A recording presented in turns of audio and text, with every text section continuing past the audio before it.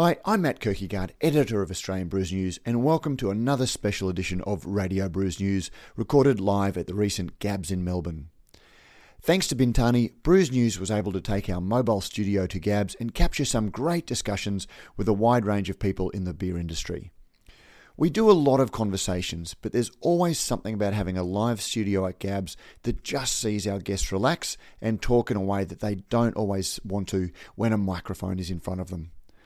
One of the things that we try and capture on the podcast is the discussion that occurs off mic about a wide range of issues affecting the brewing industry. And it's always a criteria for guests that they are willing to open up about these issues when we discuss it with them on the podcast.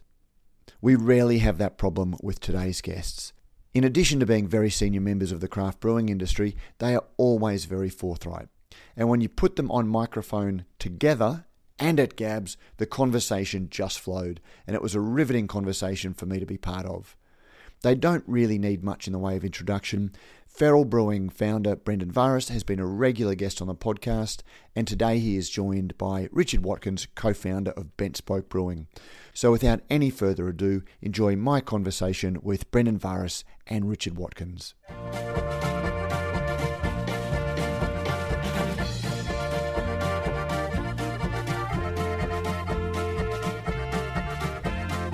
And thanks to Bintani, who not only handpicks the best ingredients, but they usually handpick the best guests. But I really don't know where this next interview is going to go. Brendan Varis, Richard Watkins. Brendan Varis from Feral, Richard Watkins from Bent Spoke. Welcome to Radio Brews News live from Gabs 2019. Good to be here, mate. Best week of the year for people that work in beer. Absolutely. And Friday, the trade day at Gabs. Yeah, look, it's great to be here, Matt. You do a good job with these things, and we love talking about beer, so fire away, hit us up. There's nothing I'm not happy to talk about. There's no yellow marks on things, so fire away. As soon as somebody says that up front, I'm wondering what questions they've got something to hide, and they're all ready for it. But Richard, as you know, we have generally caught up. Actually, we've caught up with both of you on most of the Hottest 100 recording days. And Pete and I have very much wanted to get down to Canberra to talk to you, which is the only reason we haven't had you on the podcast before.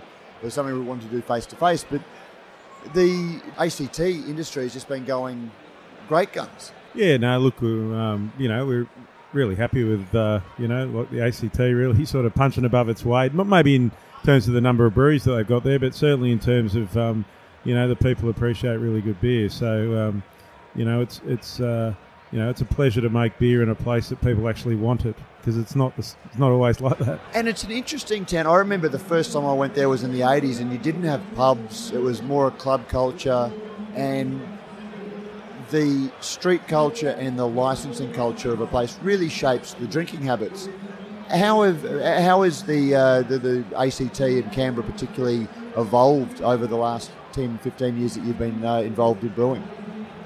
Yeah, look, we still don't have pubs. We have a couple, but we don't have many pubs, really. We have a lot of bars. And we also have the most restaurants per capita in Australia as well. So that's a pretty big number, pretty big thing, really, I think, because what that does is it means that we've got a high level of sustainable hospitality businesses. And so we've got a culture that is, used to going out and enjoying some good quality food and some wine and some, now some really good beer. So when we set up Bent Spoke, we moved to a part of town that was, it was a sort of a light industrial area right bordering on the city. So, but we sort of had in the back of our mind, we sort of thought that the city would grow into this area, and it sure has. And we've been lucky enough to have a lot of restaurants and a lot of cafes, and some other bars open up in that area as well. And we obviously opened our brew pub, and there's just a great density of people coming into that area and wanting to enjoy, all things about flavour, all good things.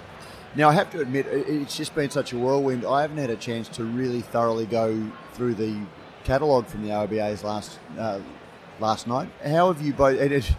You've both won quite a few awards recently, but how did you go last night? What's the medal tally between the two of you? Who's the winner? Well, I think we're both losers, actually. We entered about eight or nine beers. I think they all got a medal, but we didn't get any of those shiny gold ones. Got a few silvers, a few bronzes. So, we had a few beers that could have, if I was judging, I would have probably pushed them over into the gold category. I mean, when you miss out on a goal by 0.3 of a point, I mean, I think that's, a bit tough in our industry. You did. That happened.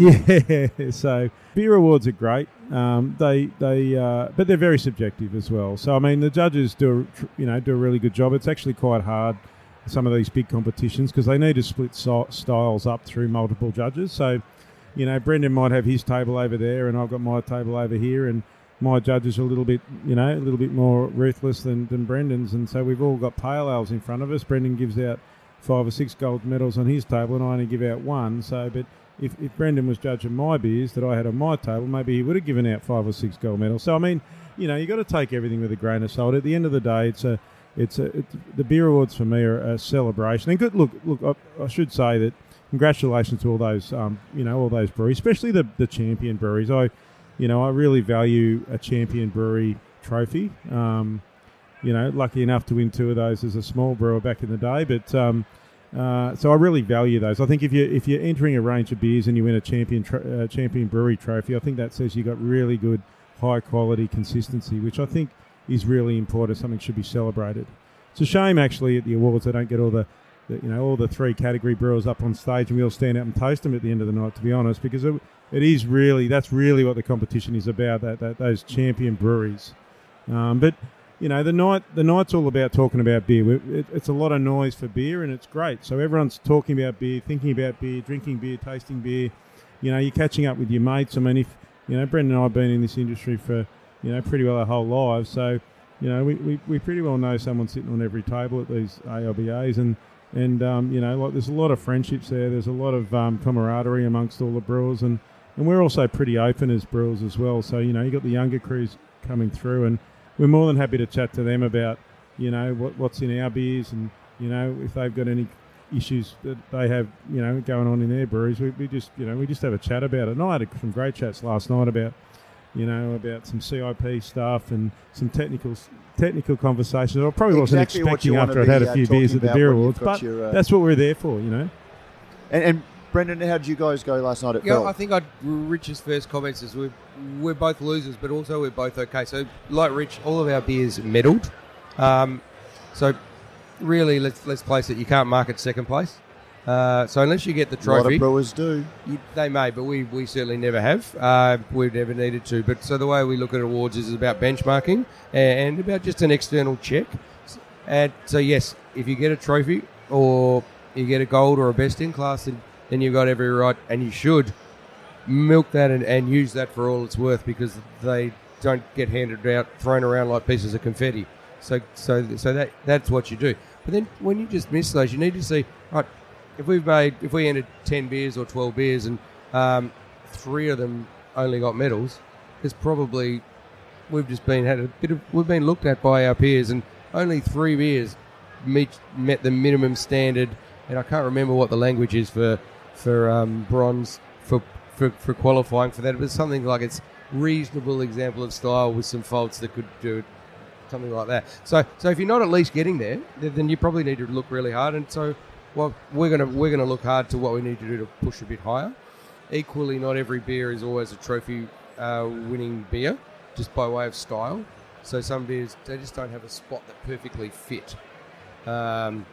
So they're just never good. So we won't worry about changing those. If there's feedback on technical stuff, then we'll go back and look at that. But overall, we're really comfortable that all of the beers that we entered have come home with a medal. I think one didn't. So broadly, our process there is it's saying that we're consistent, solid, and sound process. That means that we're not putting out stinkers ever. And is it stylistic that stops it getting higher, or do we look a little bit deeper and look at a few little things we might be able to do to maybe improve our beer? How hard is it as a brewer?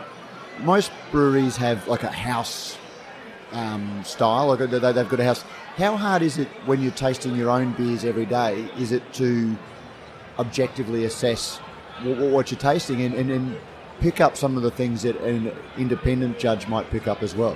I don't find it a problem. I don't think Richard does either. I totally agree that cellar palate or house character is an absolute thing.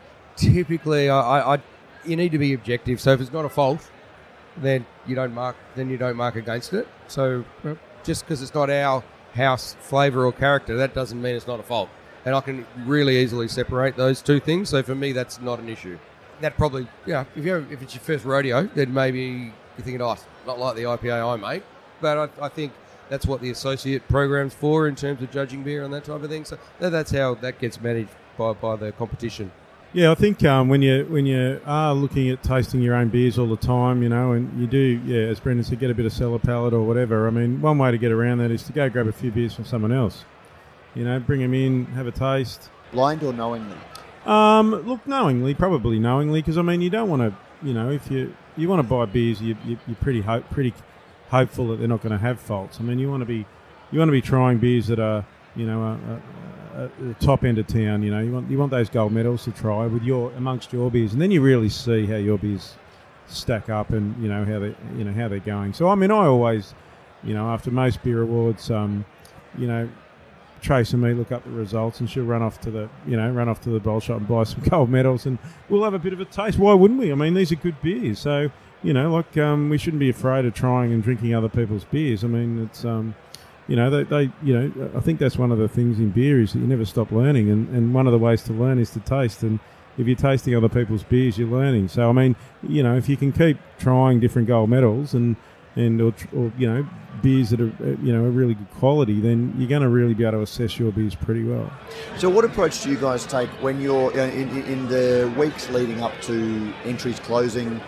Do you sit down and start tasting your beers more closely to say, hey, we're bang on this is the one that we're going to enter? Or do you even cuvee brew where you... So we're... obviously, in terms of the weird and wonderfuls out of the brew pub, that just is what it is. It's the core range that perhaps we might have a few batches to select from, and we will taste those. And we'll just taste them in terms of... We may not taste them in terms... We'll taste them perhaps differently to how our internal sensory might look at them. So we're going to say, we've entered this beer in this pigeonhole, so let's taste 4 examples of that beer and let's assess it to that pigeonhole, not whether we think that's the best example of that beer within our internal spec for that beer. Does that make sense? So we do look at it slightly differently. And there are absolutely beers that we make that just don't fit, and they just don't get entered. If they're close enough, we'll chuck it in, have a go, and we'll get the technical analysis. And make sure that technically they're fine and there's no obvious faults that perhaps we're missing. But so some beers just don't have anywhere to... Well, if they're perfect, they won't go well, just stylistically. So those ones just don't make it. Yeah, I'm much the same. We enter beers out of the brew pub, and we'll always, before we enter our beers, we sort of do a little taste in the brew pub, see which ones are really, tasting what we think are not only, as Brendan said, really good, but also... they fit somewhere in the competition, because unfortunately the competition is all about pigeonholing beers into pretty exact styles. And look, this is the way this competition's run, and I'm happy with that. There's no drama there, but it's hard. One of our philosophies is we travel the road untravelled, so we like to bend the rules of beer a little bit. So we're trying to find the gaps in between styles to make new beers that aren't really this or really that. So when we come to enter it in a beer awards, there's really nowhere for us to go. So I think that's what we do, and we do the same. We get our core range out, and we might have a couple of batches of each, and we try and pick the best one. But I have never, and I never will, brew a beer to enter into a competition. I brew beer for the consumer. I brew beer for people who like beer, and we've obviously got a few people out there who like our beer, and I brew the beer for them. I don't brew beer to put a little gold nugget in a cabinet. I'll brew beer to, for people to enjoy in the pub, and or from a bottle shop, and that's first and foremost. That'll never change for me. And we're there as well. I think philosophically, we've always said our brewery makes beers that we like to drink. We don't change that to enter it into a competition, and I think equally we're also fortunate to have breweries that are busy. That precludes it by itself. We don't have the luxury just to park things and make an out-of-spec beer and then worry about blending it back later once you pull off a keg. I don't know how people that do these things do it. I assume that's what you would do. We don't have that luxury.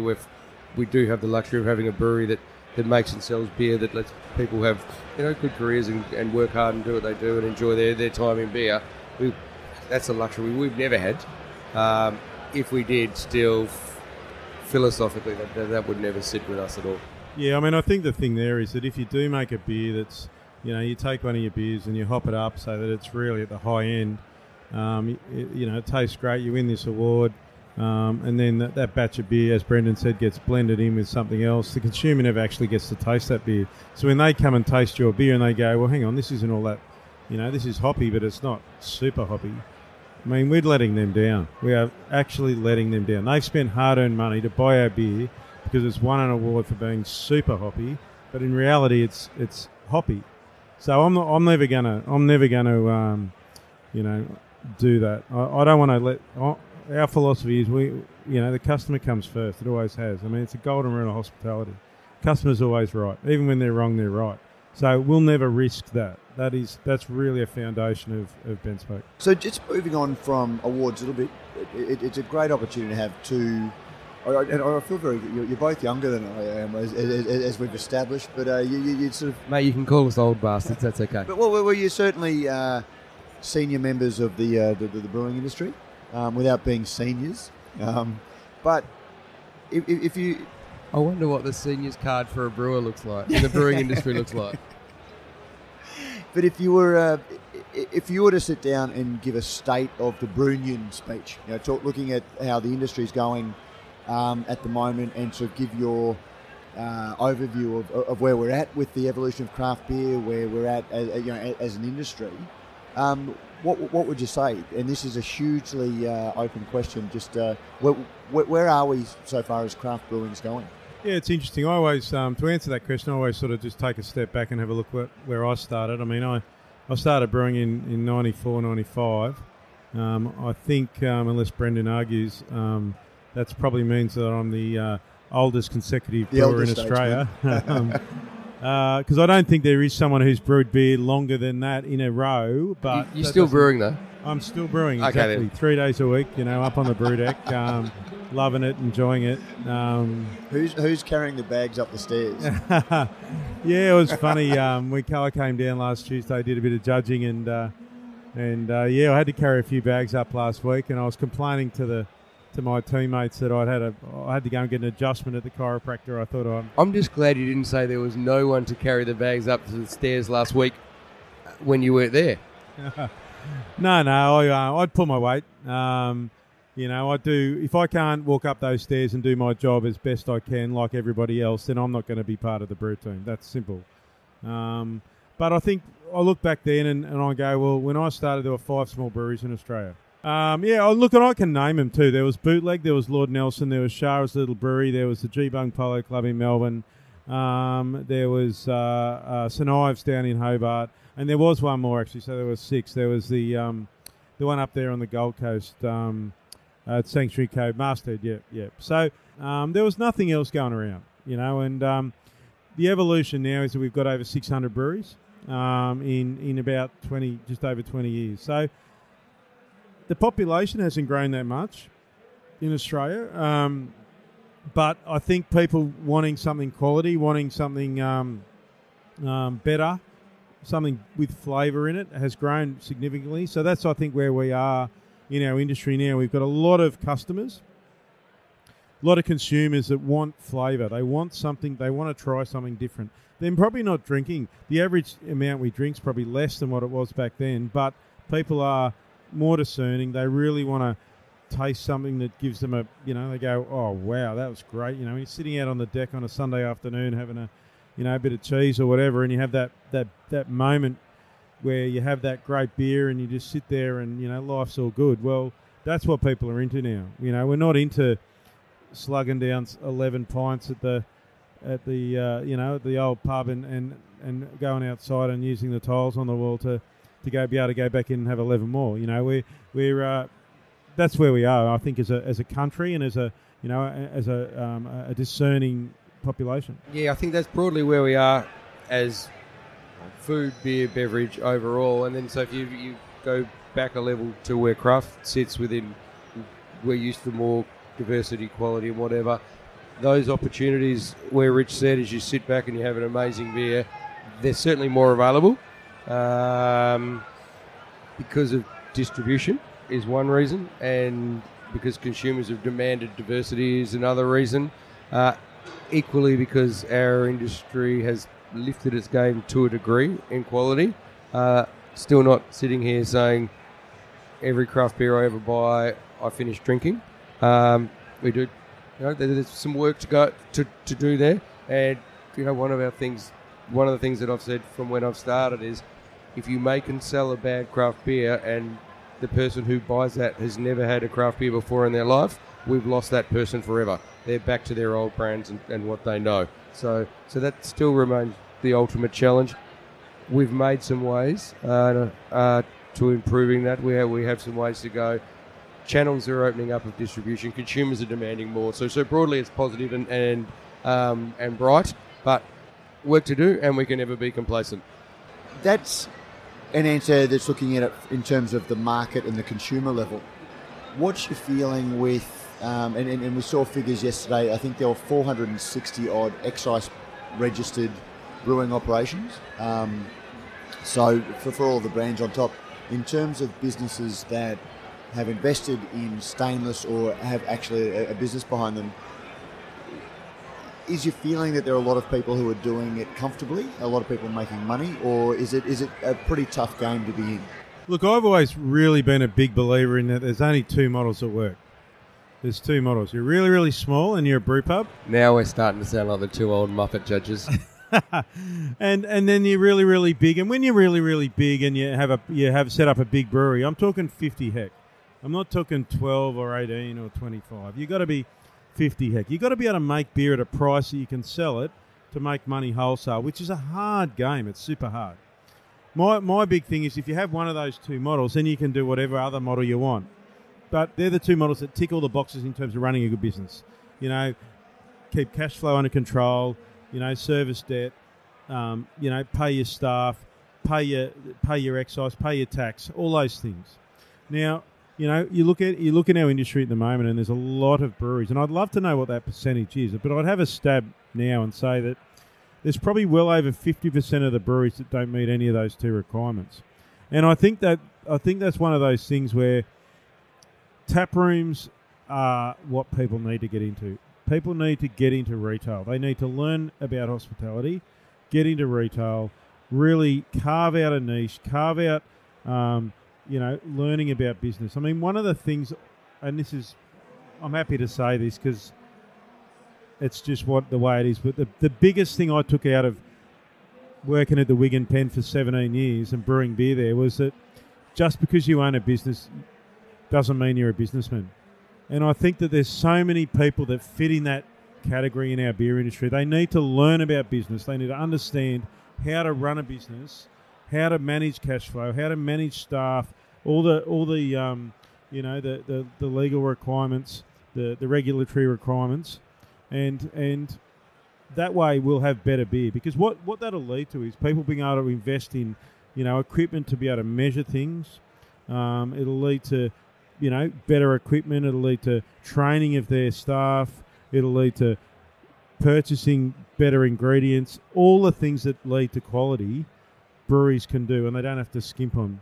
Because if you're struggling to pay your bills, you look at your costs and you look at, all right, I'm not going to buy this or I'm not going to do that because I can't afford it or whatever, and then that means it leads to quality beer. And you can't just live on a lifestyle anymore in beer. You can't just sell a lifestyle, produce shit beer, and get it over the line. You can't just rock up at a pub and have a DJ play and have some default sour beers there and expect to suddenly have 100 people buying cartons and walking out the door. You've actually got to offer people something that they want to come back to and drink.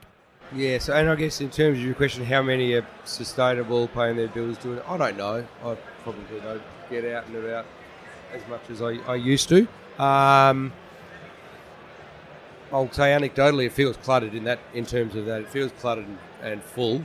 And if I had my time again and I was starting from ground zero, we had to be the guy that entered the market now for the first time and tried to carve out a niche when there's so many people that are trying to carve out their own little place about what they mean, what they stand for, what they do, and why they're different now, as opposed to back in the day when we opened, which was 16, 17 years ago, and we'd walk into a pub and the publican would say, craft beer, I don't know what that is, mate, get out.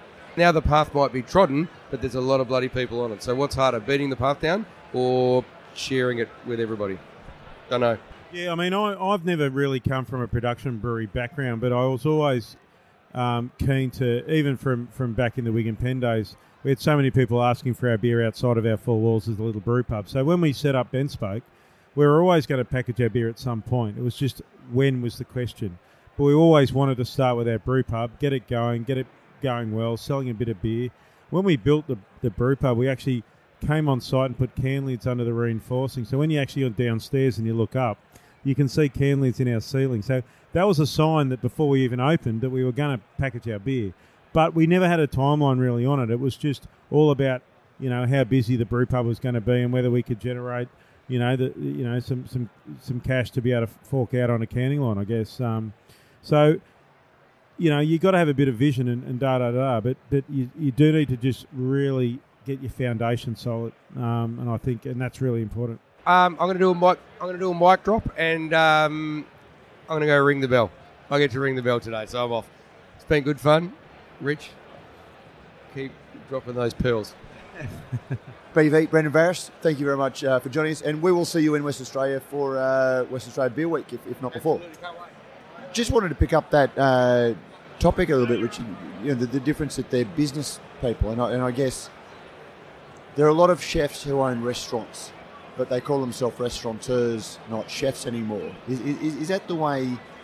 If you are is it enough to be a brewer, or are you a brewery owner? And is there a difference? Look, I think when we started BentSpoke, we were lucky enough to partner up with some people who knew about business, and we wouldn't have opened BentSpoke, we wouldn't have done a brew pub if we didn't have the right combination of skills in the business. Because I was a brewer, I knew about brewing, I could brew some half decent beers, and that was the foundation of the vision to set up the brew pub. But we need to partner with people that had some business acumen that I could learn off, and I've learned a hell of a lot in.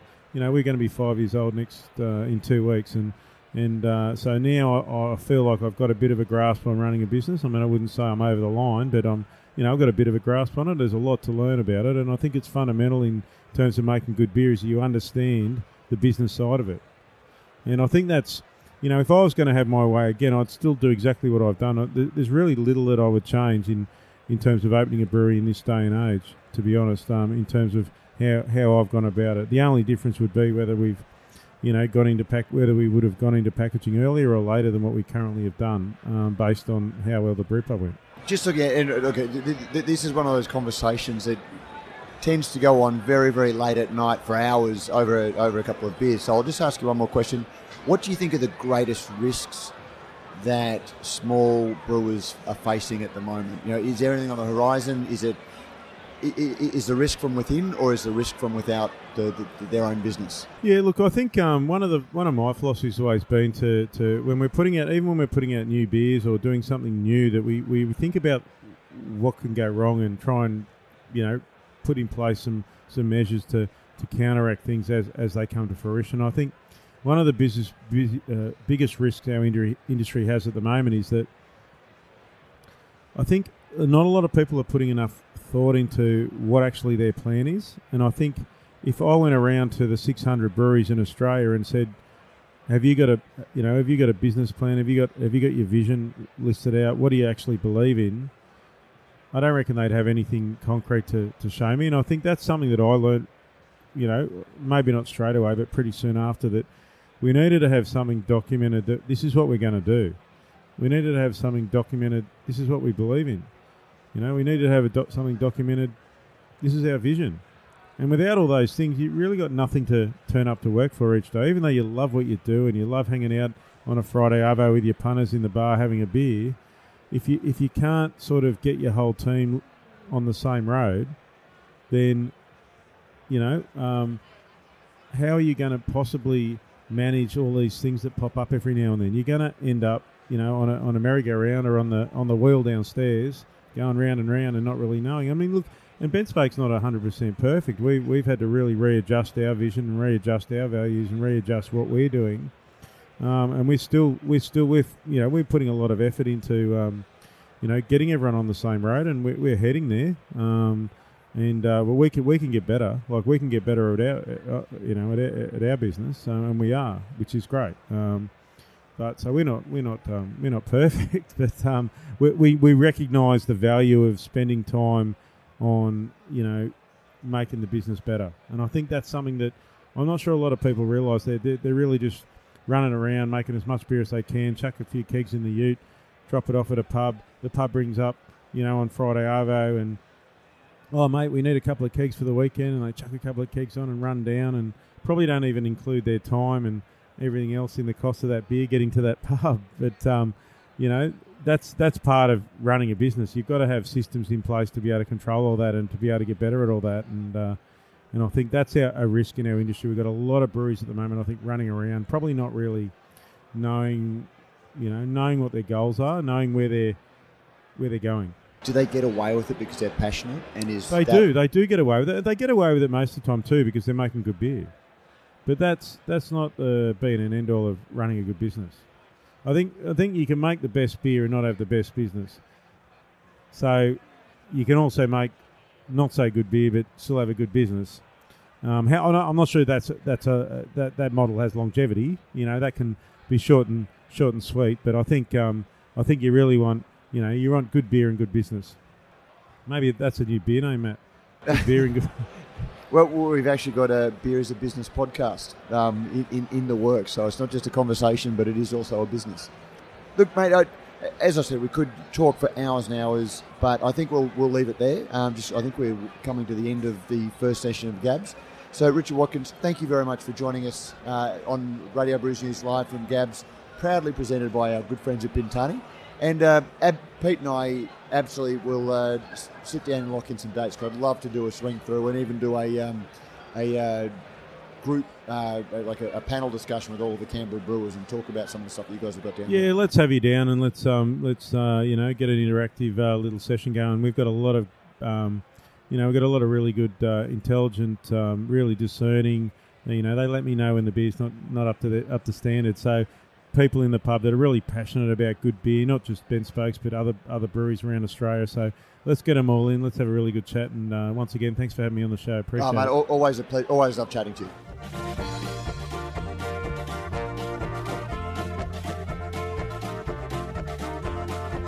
And that was Brendan Varis and Richard Watkins.